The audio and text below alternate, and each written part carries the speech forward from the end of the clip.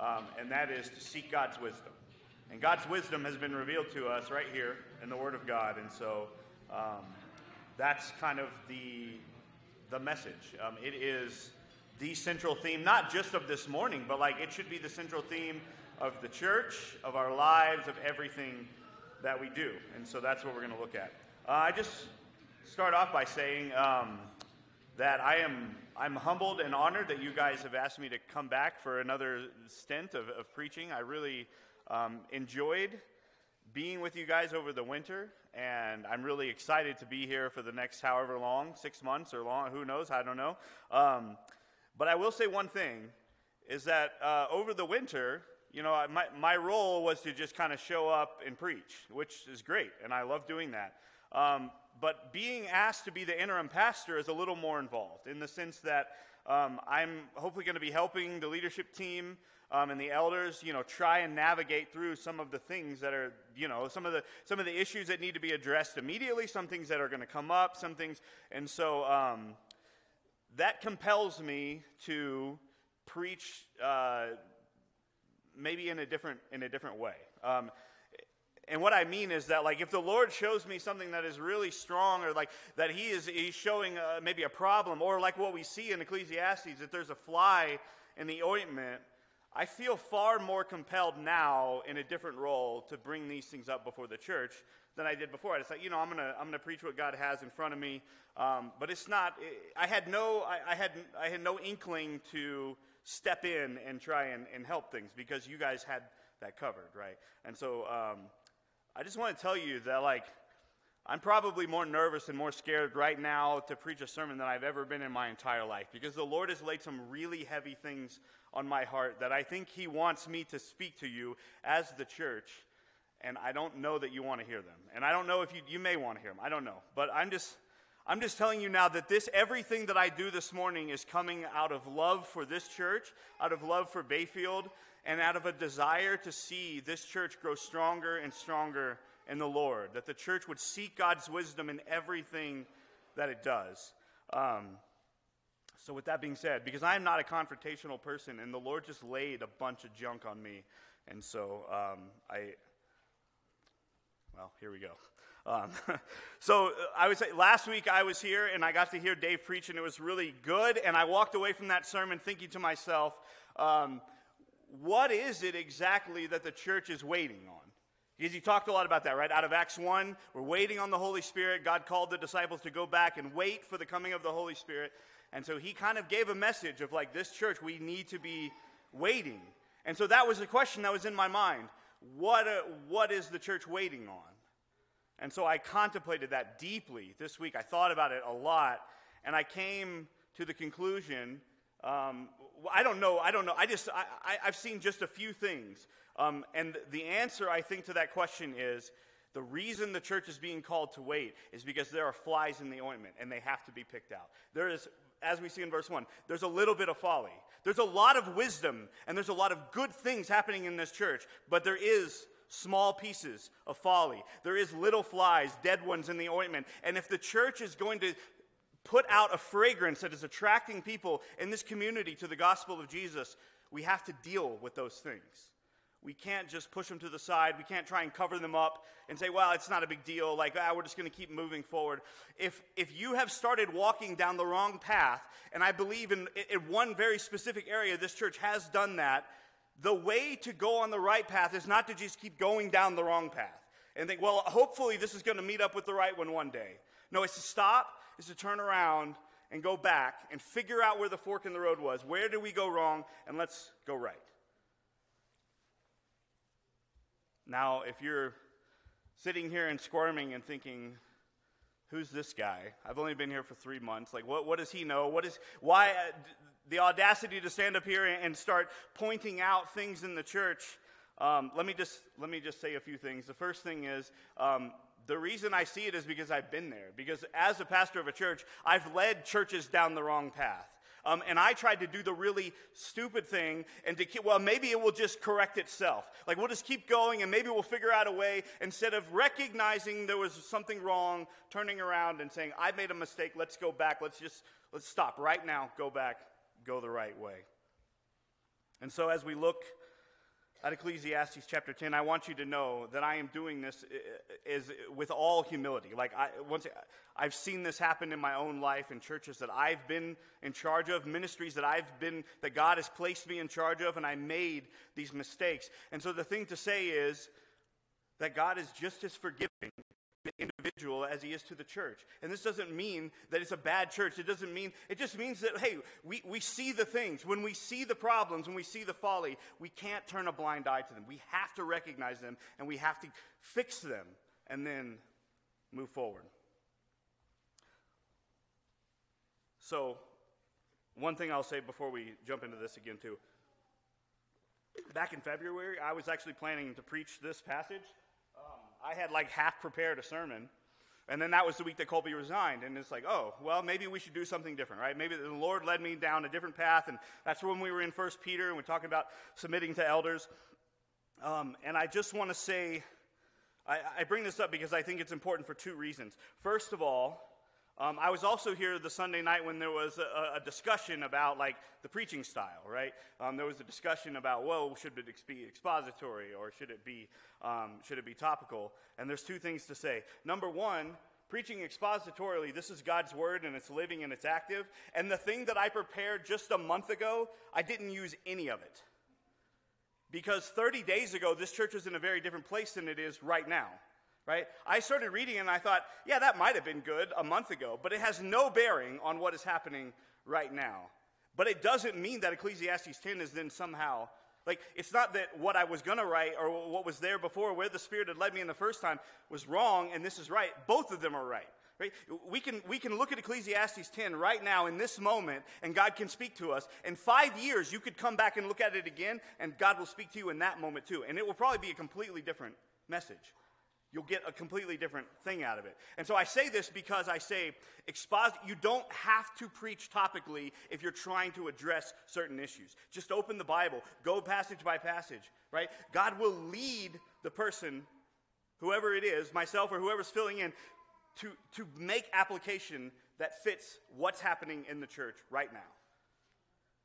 If that weren't true, you should just download all of John Piper's sermons, right, and put them through the speakers. Because that dude is a million times better than me. But he doesn't know what's happening here in this moment at this church, right? If that's all you needed was someone to teach you the word, save yourself a bunch of money. Don't hire yourself another teaching elder, right? Just pipe sermons through the speakers. But we recognize that that's not effective. That doesn't work. It's nice when you're riding around in your car and you're, hey, what does this passage mean? You go look up a specific sermon. But when it comes to the life of the church as a whole, God's word, it brings application out. And the second thing I will say is that the week after Colby left, what did we preached a topical sermon, right? I didn't stay in Ecclesiastes. So the point is, like, neither of them are bad. Topical sermons have their place, and they're good, and they can be really helpful, and they can be really important. But I started sensing a little bit of conflict and animosity in that meeting. And I just want you to know that this is not a biblical mandate to preach expositorily. Both are good. The mandates of the Bible are preach the gospel, preach the whole counsel of God. Right? These are the things that we're supposed to be doing. It's easier to do in a chapter by chapter, verse by verse sort of setting. But I just want you to know, if you felt a little bit eked by that, please, that's not something to have strife over, right? It's just a preference. One is good. They're both good. They both have their place. They're both important. All right, so this brings us then to the text this morning, verse 1. The answer to the question of the sermon title, what exactly are we waiting for, is that once again, there's a little bit of folly. There's a fly. There's a dead fly in the ointment of the church. And the thing that is glaring to me that I have seen and not just gotten secondhand, but gotten firsthand, is that the way in which your elders were brought on board was not biblical. The Bible gives clear commands on how this is supposed to happen. There's supposed to be an examination process, right? There's supposed to be an examination by the church, by their fellow leaders, by their fellow elders. And I have heard not just from both of the elders themselves, this was not done properly.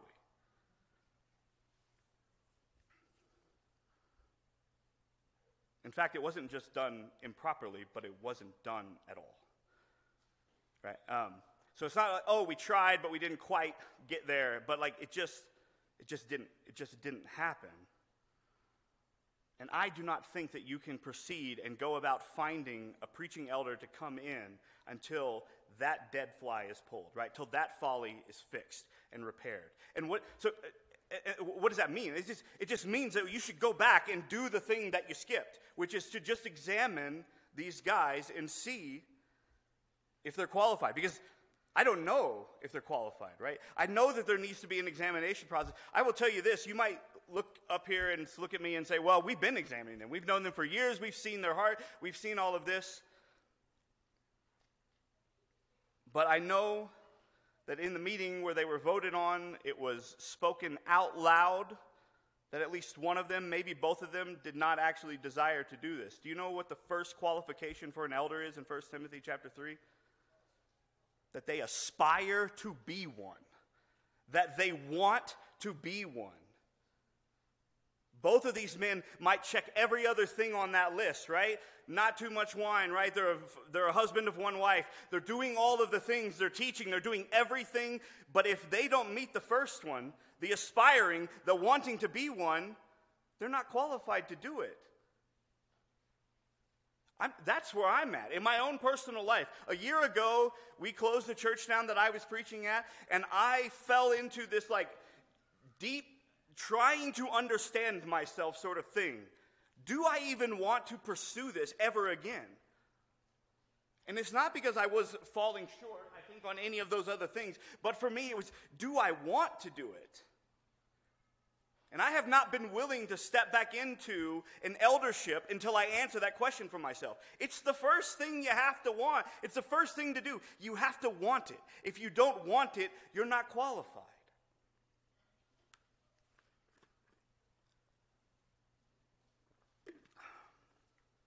So how does the church go about this? Well, once again, I think you just take a step back, right? Instead of continuing down the road, you say, look, we made a mistake here. It's okay. It was an unbiblical decision. And here's the thing. If you're thinking in your mind right now, well, we're going to lay the blame on one person's doorstep. You can't do that. There is one person, right, who probably bears most of the responsibility by pushing this in. But if they weren't qualified, the leaders had a chance to stand up and say, no, we shouldn't be doing this. And then before the church, the buck stops with the church on every major decision in the Bible. That's how the Bible has designed the church to operate. How does a member come into membership? They might be examined by the elders or by the leadership team, right? Are you a Christian? Tell me the gospel. You go through an interview, you go through a class. But at the end of the day, what happens?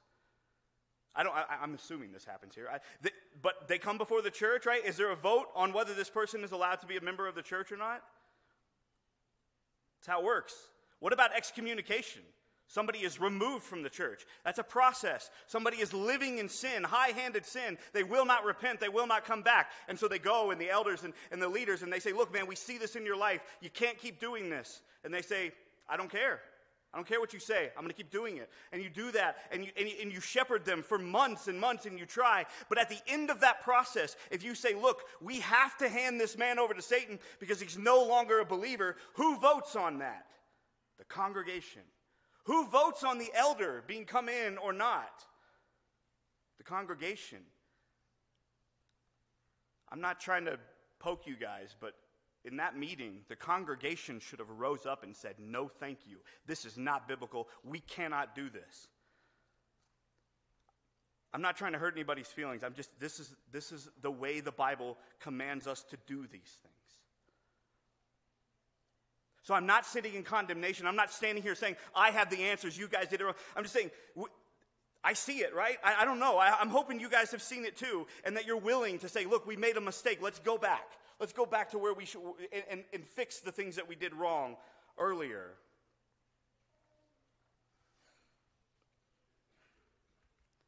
Because what you don't want to have is unqualified elders. And once again, I'm not saying that these men are unqualified. I'm saying that with no examination, how do we know?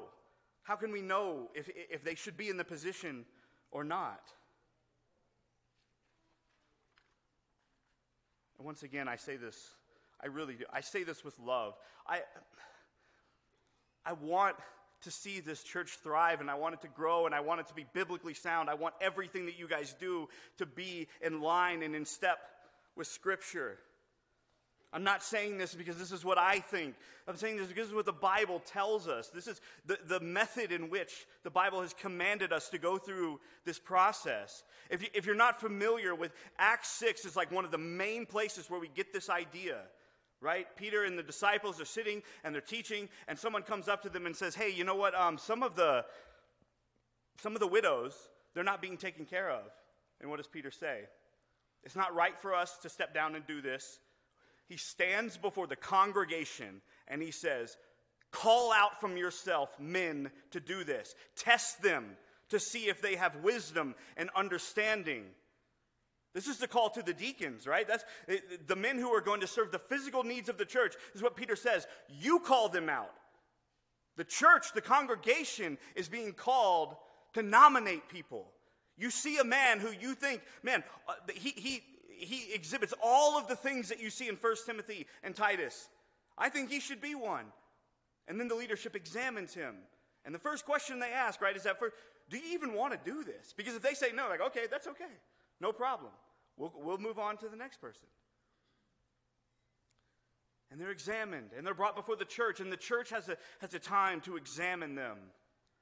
And if those steps are skipped, something went wrong.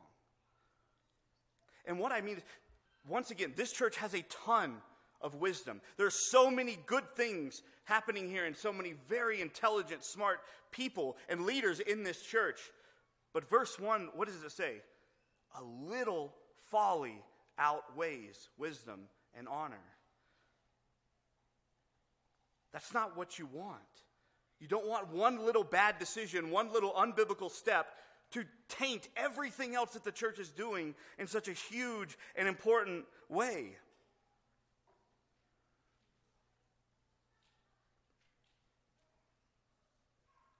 So the question, what are we waiting for? I think the church needs to fix this as quickly as possible, right? I think there needs to be time for people to be nominated, so that when we go back and examine anybody and everybody, maybe these two guys, maybe they don't want to do it, maybe they want to step down. I don't know their heart, but that's the examination process, right? You ask the hard questions. And there might be other people who want to do it, who get nominated, right? I don't know. I don't know how it all looks like. Like, I think that is what is left up to your leadership team, to try and figure this out. But I don't think there's any question that it was done wrong and there needs to be a fix. Let's let those guys figure out how to fix that. And there may be other areas of the church, right? I don't know. I see this. That's just the only one that I know of. There may be other things that time needs to be given to them to recognize these things. We don't just want to pull one dead fly out. What if there's two or three? Like, let's grab them all, right? If we're doing it, let's do it. Let's get it out of there so that the ointment has a beautiful fragrance, that it will attract the people of this community to this church, that they will hear the gospel, that they will love Jesus, right? But if it's giving off a stench, nobody wants to come, right? Nobody's going to want to come. And so that was the hardest part for me, okay? I don't like pointing things out. I don't like pointing fingers. And once again, I'm not doing it because I think I'm right and you're wrong, or I have all the answers. I've made all of these kinds of mistakes before. And so my prayer and my desire is to see this get fixed, that things can be changed. And I want to say this too, is that the gospel covers not just the sins in our own heart, but it covers the sins of the church, right? We are Christ's bride. Do you think he's going to look like, look at that. They goofed up once, I'm done. He's filing divorce papers. Like, that's not how it works. Jesus loves you as his bride. He is your bridegroom, and he wants to bring you into the fold, right? He wants to love you and forgive you and guide you and show you the right way in which to move forward. He's not going to give up on you. Just like he doesn't give up on you as an individual, he is not going to give up on this church. You are his bride. If you will let him, he will lead you. He will guide you down the right and good path. Second thing is verse 2. The wise man's heart inclines him to the right, but a fool's heart to the left. Now, you might have been like, oh, that's a political statement, right? Where's the Democrat? No, it's not what it is, right? That's not what's happening here. It's not a political statement. What's that? Could we make? We probably could, yeah. But Solomon is saying, look, figure out what you're good at, figure out what you're strong at, and go that way. How many of you have ever tried to write your name with your left hand? Or your right hand if you're left hand, right? The wrong hand, your non-dominant hand. It's like a first grader, right? Unless you're more talented than me, or try and throw a baseball with your non-dominant. I mean, if I throw a baseball with my left hand, like I probably couldn't make it to the first row. But right-handed, right? I can throw it. I mean, why try and do something that you're not good at? Why try and overcome your strengths? You look like a fool, right? We do it as a joke. You write your name. But what if you were actually like signing papers to buy your house, and then you're like, oh, watch that. I'm going to use my left hand to sign all the papers. Like, everybody in the room would be like, what's wrong with this guy? I mean, that's not smart. That is a foolish thing to do. And so Solomon is telling us, figure out what you're strong at and pursue it. Now, all of these things, right, they apply to us individually, but they're applying to the church as a whole. Look, if you have a fly in your own life, pull that thing out. If there's a little bit of folly in your life on an individual basis, kill it. Get rid of it. Change your mind, change your thinking to be in line with Scripture. And the same is true here. There are things that you are strong at, and you pursue those things, right? My dad was not a book-smart kind of guy.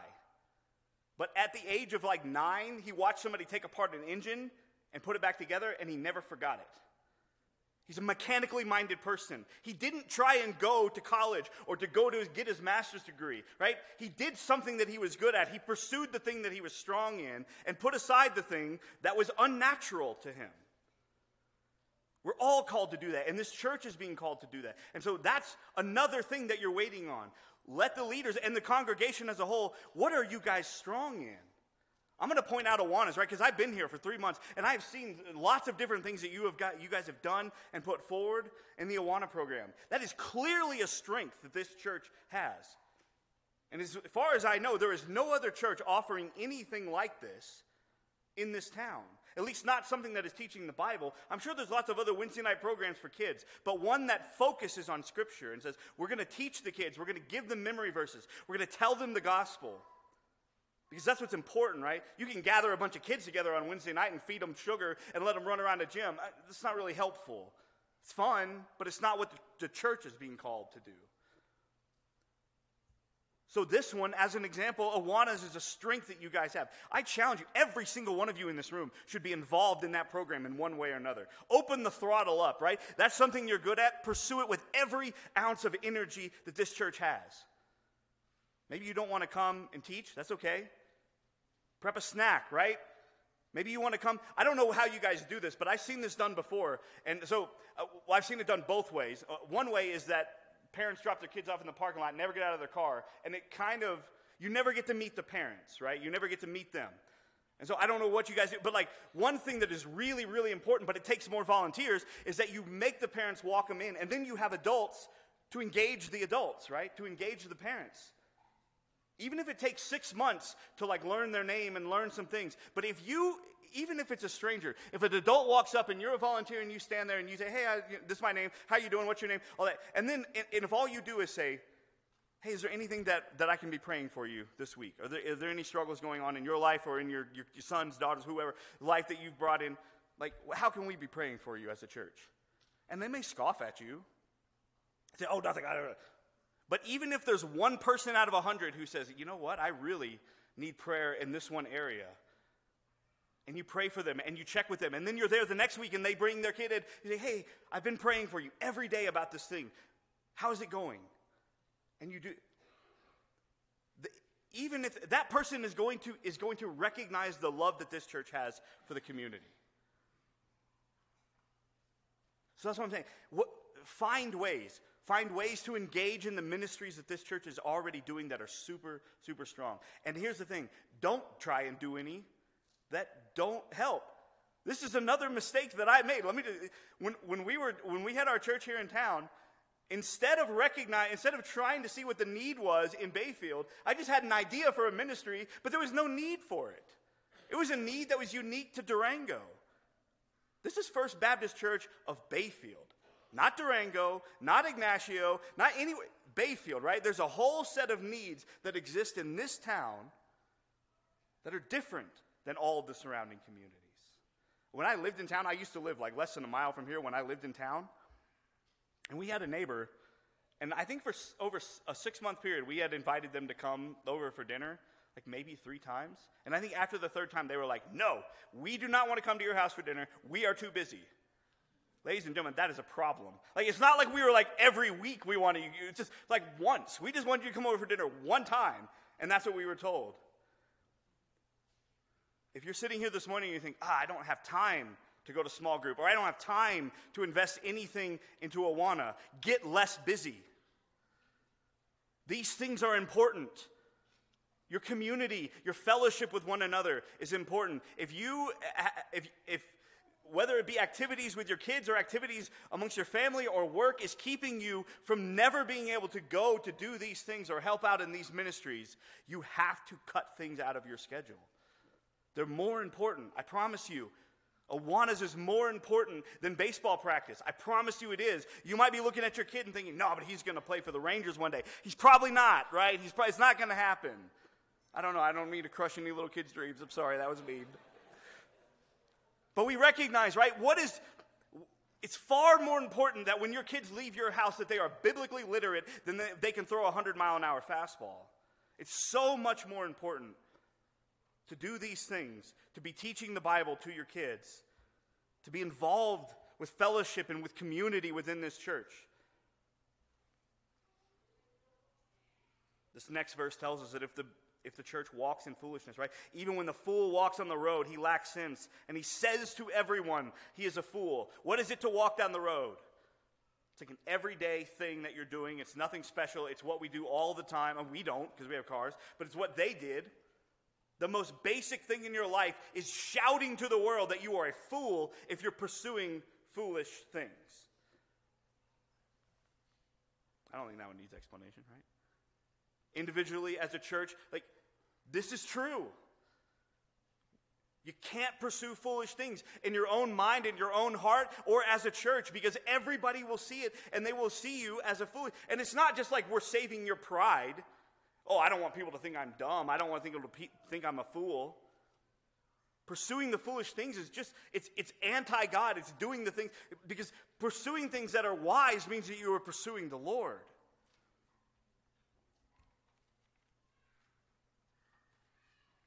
And the last thing that I would ask you, and this is from verse 4 here, is to be patient. If the anger of the ruler rises against you, do not leave your place, for calmness will lay great offenses to rest. Now, once again, I feel compelled to say something.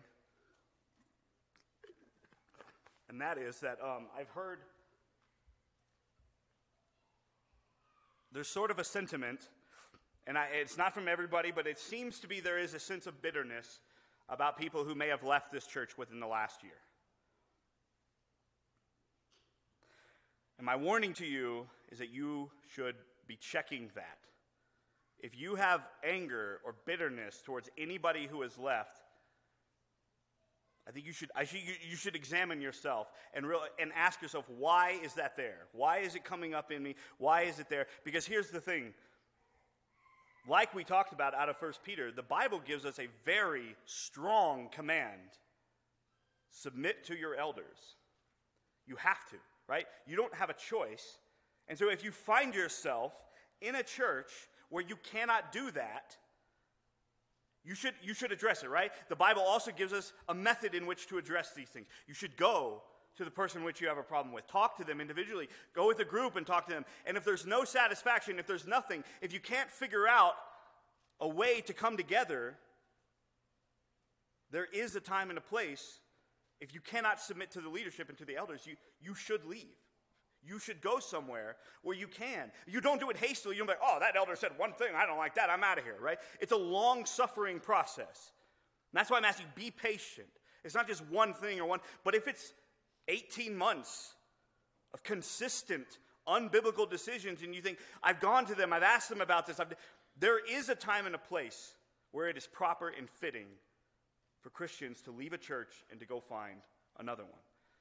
So once again, when we closed our church down last year, and I was in the weirdest place. Since I was 19 years old, I've just been in church ministry. So at 19, I was a freshman in college. I got a job as a youth minister. They should have fired me like 100 times over, all the dumb stuff I did when I was working there. I mean, you would be shocked at some of it's really bad. So but they were kind and gracious. But at that age, until a year ago, this is almost 20 years, I worked in a church. And of course, that's the church I was a member of, right? That's where I went to worship. That's where I did all of my activities and all my fellowship. And so a year ago, my wife and I looked at each other like, oh no, how do you even do this? Like, you guys, I don't know how do you do this? How do you pick a church? I've never had to do it. And because before that, as a kid, I just went where my parents went. And so I never had to do this. And so we looked at each other and we said, you know what, the first thing that we have to answer yes to is, can we submit to the leadership within that church? If we can, then we can pursue membership. And if we can't, well, we're not even going to go. I mean, as a pastor here in town, I interacted with a lot of other pastors around here. It's embarrassing the number of times that I've asked a pastor, what do you believe about the doctrine of salvation? Which is a diplomatic way of saying, like, are you free will or election? Are you Calvinist or Arminian, right? And it's embarrassing the number of pastors who said, we don't worry about that. We just preach the gospel. We love our people. Theology, doctrine, nah. I was like, well, not going to your church, right? The whole counsel of God, right, that we're supposed to be understanding. It's not to say that you have to have every single verse and every chapter figured out. But if you ever read something and you say, I don't understand that, and I don't care, and I'm not going to try, and I'm not going to pursue knowledge, and I'm not going to try and find an answer to that, you may be trying to find that answer your whole life. I don't know. I still don't know what's going to happen at the end of this. I mean, eschatology, right? I mean, I loosely hold on to one of the major three sort of ideas, but I still don't know. I'm still trying to find more information about that one. And so, there is a time and a place. There is such thing as unhealthy pastors whom we should not submit ourselves to. And so I'm asking you, if you are holding bitterness, or if there are things in your heart, or if you're angry at somebody who has left, is it for the right reason? Because here's the thing. It's also possibly true that a lot of people left just because, I don't like that. They got mad. They didn't go through the process, right? They didn't try and approach the elders. They didn't try and resolve anything. They just said, I'm done. I'm out. And they left. I don't know. And you may not know either. And that's the point. If you don't know why they left, if you don't know their heart, you can't be angry at them. You can't hold bitterness towards a person because they may have left under 100% biblical understanding of what it means to step away from a church.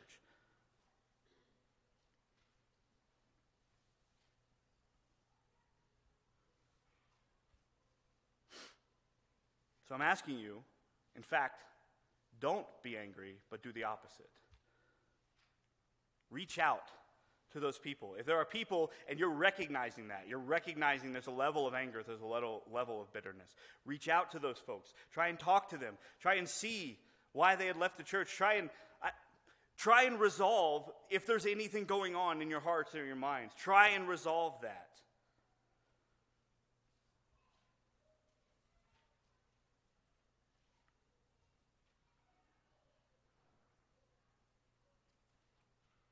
So I'm asking you to be patient because what's coming is going to take time. And this is why, for me, for my own heart and my own sake, I don't know what the future holds with this, but I'm willing to stick this out with you guys as long as you're willing to have me. Now, after this morning, you may be like, get out of here. Don't ever come back. And that's okay. It's not my prayer. That's not what I hope, but I'm here. And so I ask you, are you willing to not leave your place as a member of this church? Are you willing to endure some slow seasons or some things that you maybe don't understand because you know at least there's an effort being made to try and right the ship, right? To try and bring everything and every ministry and every decision that is being made within the walls of this church under biblical guidance.